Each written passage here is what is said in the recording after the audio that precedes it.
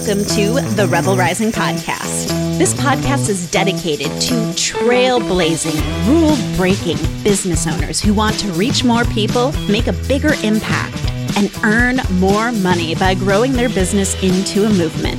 And I'm Dr. Michelle Mazur, the instigator and creator of the 3-Word Rebellion. Let's do this. Hey Rebel, today I want you to embrace your bossy side. And I mean bossy in the most powerful way possible.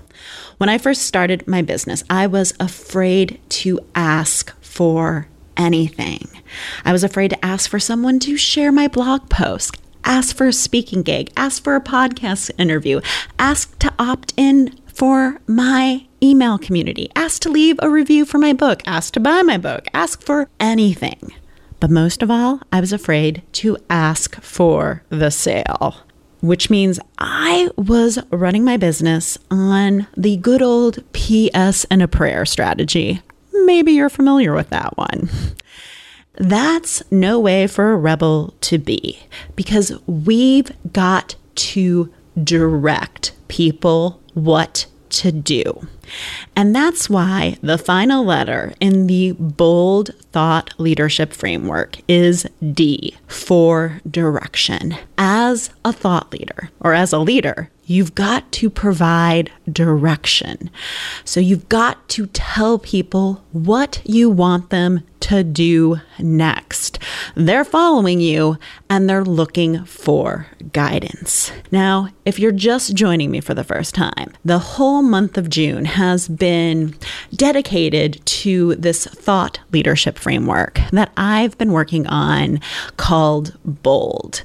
Just so you know, I define thought leadership a little differently. It's not something that is bestowed on you just because you have millions of fans who follow you and you're on the biggest podcasts and speak on the biggest stages. No, it's about having ideas in your head that you believe can produce change for people and your industry, and you're willing to advocate for those ideas. So the first 3 letters in BOLD stand for be the only, by claiming what you're the best in. And we cover that in episode 202 of the pod. O stands for being other focused, because your thought leadership, your leadership is for other people, and we have to be focused on them and creating a place of self-reflection. L stands for leadership. We covered that in the last episode 204. So that's all about leading with our values, our viewpoints, and our frameworks. And today is about direction, or my favorite, calls to action. Because we can't make the assumption that people know what we want them to do. Yes, we are leading them. We're leading them with our values, our viewpoints, our frameworks. But if we don't tell them how to take the next steps, we can't assume they know what to do. We can't assume they know how to share our work, or how to hire us, or to buy the book, or to take the quiz, or to join our email list, or that we have a podcast that they can listen to. We can't assume that if we post a question on social media that they'll answer it if we don't ask them to answer the question. We have to make those asks. We have to give them direction. So part of doing that is first understanding, what do you want your people to do? And what I've realized from working with so many amazing business owners is a lot of times they're not very clear on what they want people to do. And so when I was teaching the Marketing Uprising workshop at the end of May, we were chatting about why they were having such a problem connecting their marketing with their sales. And the real reason is that they weren't clear on what they wanted their marketing to do. Like, what is it that they were selling? So what do you want people to do on your website? What do you want people to do when they interact with you on social media? What do you want people to do when you're on a phone call with them or on a Zoom meeting with them? What should they be doing? What are your calls to action?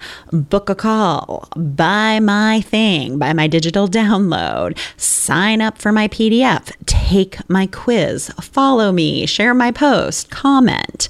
So your action step here is to get clear on what do you want people to do on each of your digital sites, like on your website, on social media, on calls. What should your calls to action be? And by the way, they're not always, hey, buy my thing, sign up for my list. They should really vary because of the next point. Your ask, or the direction you're giving, your call to action, is always based on the kind of relationship that you've developed with your audience. Because we need people to know, like, and trust us. Running a business is a lot like dating. You wouldn't meet someone at Starbucks when we could meet someone at Starbucks. Remember those times? We wouldn't meet someone at Starbucks for the very first time and say like, hey, how are you? You seem nice. Can I get your social security number? No, it doesn't work that way. So when you go on social media and you start asking people for thousands of dollars, yeah, that post isn't going to get a lot of engagement and you're not going to sell on social media. And I really don't think selling high-end stuff on social media is the way to go anyway, but that's a whole other episode we can talk about some other time. So you have to think about the context, right? So there are low commitment asks and directions, right? Calls to action. So if you're on social media, a low commitment ask is something like, hey, comment, answer my question, follow me. Like my post, share my post. All of those are low commitment. Like, hey, and low commitment things are like, hey, I really don't know you yet. You really don't know me yet. Let's see. Should we date each other? I don't know. Let's find out if we like each other. And then as things develop, we can have medium commitment, which could be things like, hey, take this quiz, or come join my email community. Or, oh, I have a book. Would you like to buy it? It could help you with this thing you're having a problem with. So those are medium commitment calls to action when you have a more developed relationship. And then the high commitment calls to action come into play when you have a well-established relationship with people. So that's when you can do the selling, right? The like, this is my $4,000 product or service, and would you like to buy that? So sometimes that happens over the phone or over emails. Sometimes it can happen over social media, but that's a very rare case. I think like lower end things can sell on social media, but not really the high ticket stuff sells as well. So here's your action step. Look at your calls to action that you did in step 1 and figure out, are they high, medium, low? And where should you be using those? What digital sites? Like, are they good for your website? Are they good for social media? What are you thinking? So you don't want to overstep your bounds here. Hey Rebel, I wanted to let you know the exciting news that you can now download the #1 Amazon best-selling book, The 3-Word Rebellion, to your Kindle. That way you can start working on your one-of-a-kind message right now. And the best part is that you'll have access to a special 57-page workbook that simulates the experience of having the physical book without having to wait for the postman to deliver it to you. Even better, there are 2 new 3-Word Rebellion case studies to get your creative juices flowing. So go grab your copy at 3wrbook.com. That's the number 3wrbook.com. And you'll get the precise framework that calls in the right people, grows your business, and spreads your message throughout the world. All right, now finally, this is very important. You only want to give one direction at a time. Make one ask at a time. A confused mind never buys. I think Zig Ziglar said that. Someone says that. I have no idea who. It seems to be attributed to many different people when I tried to Google who said that quote.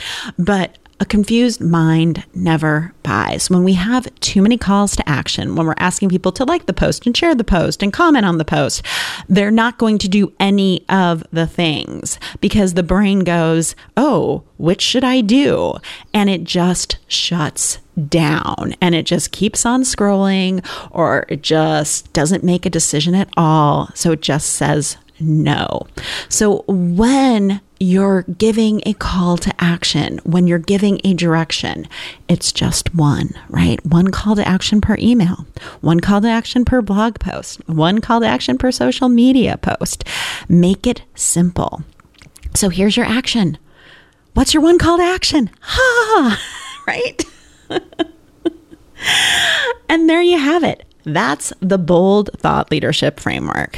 And my big takeaway from doing this, being in process and talking out what this framework is that number one, it's okay to change up what your work is while you're in process. Because originally I thought this was a messaging framework, and then it became obvious that this is really a framework about thought leadership. So for those of you listening from home, that's why it changed from a messaging framework in episode 201 to a thought leadership framework in episode 202. Because this is really about advocating for your ideas. It's about you saying, hey, this thing rolling around in my head, it's worth something. It's worth that one-of-a-kind message. It's worth creating a 3-word rebellion around. It's worth building a business around that can serve people and change lives. Because being bold means claiming what you're the best in the world at so that you can be the only. It means being other focused so that you can serve and change them. It is about leadership and leading people with your values, your viewpoints, and your frameworks, and its direction. It's giving people direction about the next step to take. So I'd love to know what you think about the Bold Thought Leadership Framework. Send me a DM over on Instagram. I'm at Dr. Michelle Mazur, and tell me, how will you be bolder in your message and your own thought leadership? Thank you so much for listening to the Rebel Rising Podcast. If you enjoy the show and find it valuable, please rate and review us on iTunes, Google Play, or wherever you get your podcasts. When you leave us a review, you help more people find the show. For more information on working with me on your 3-word rebellion messaging or your keynote speech and speaker marketing, go to drmichellemazur.com. See you next time, Rebel Riser.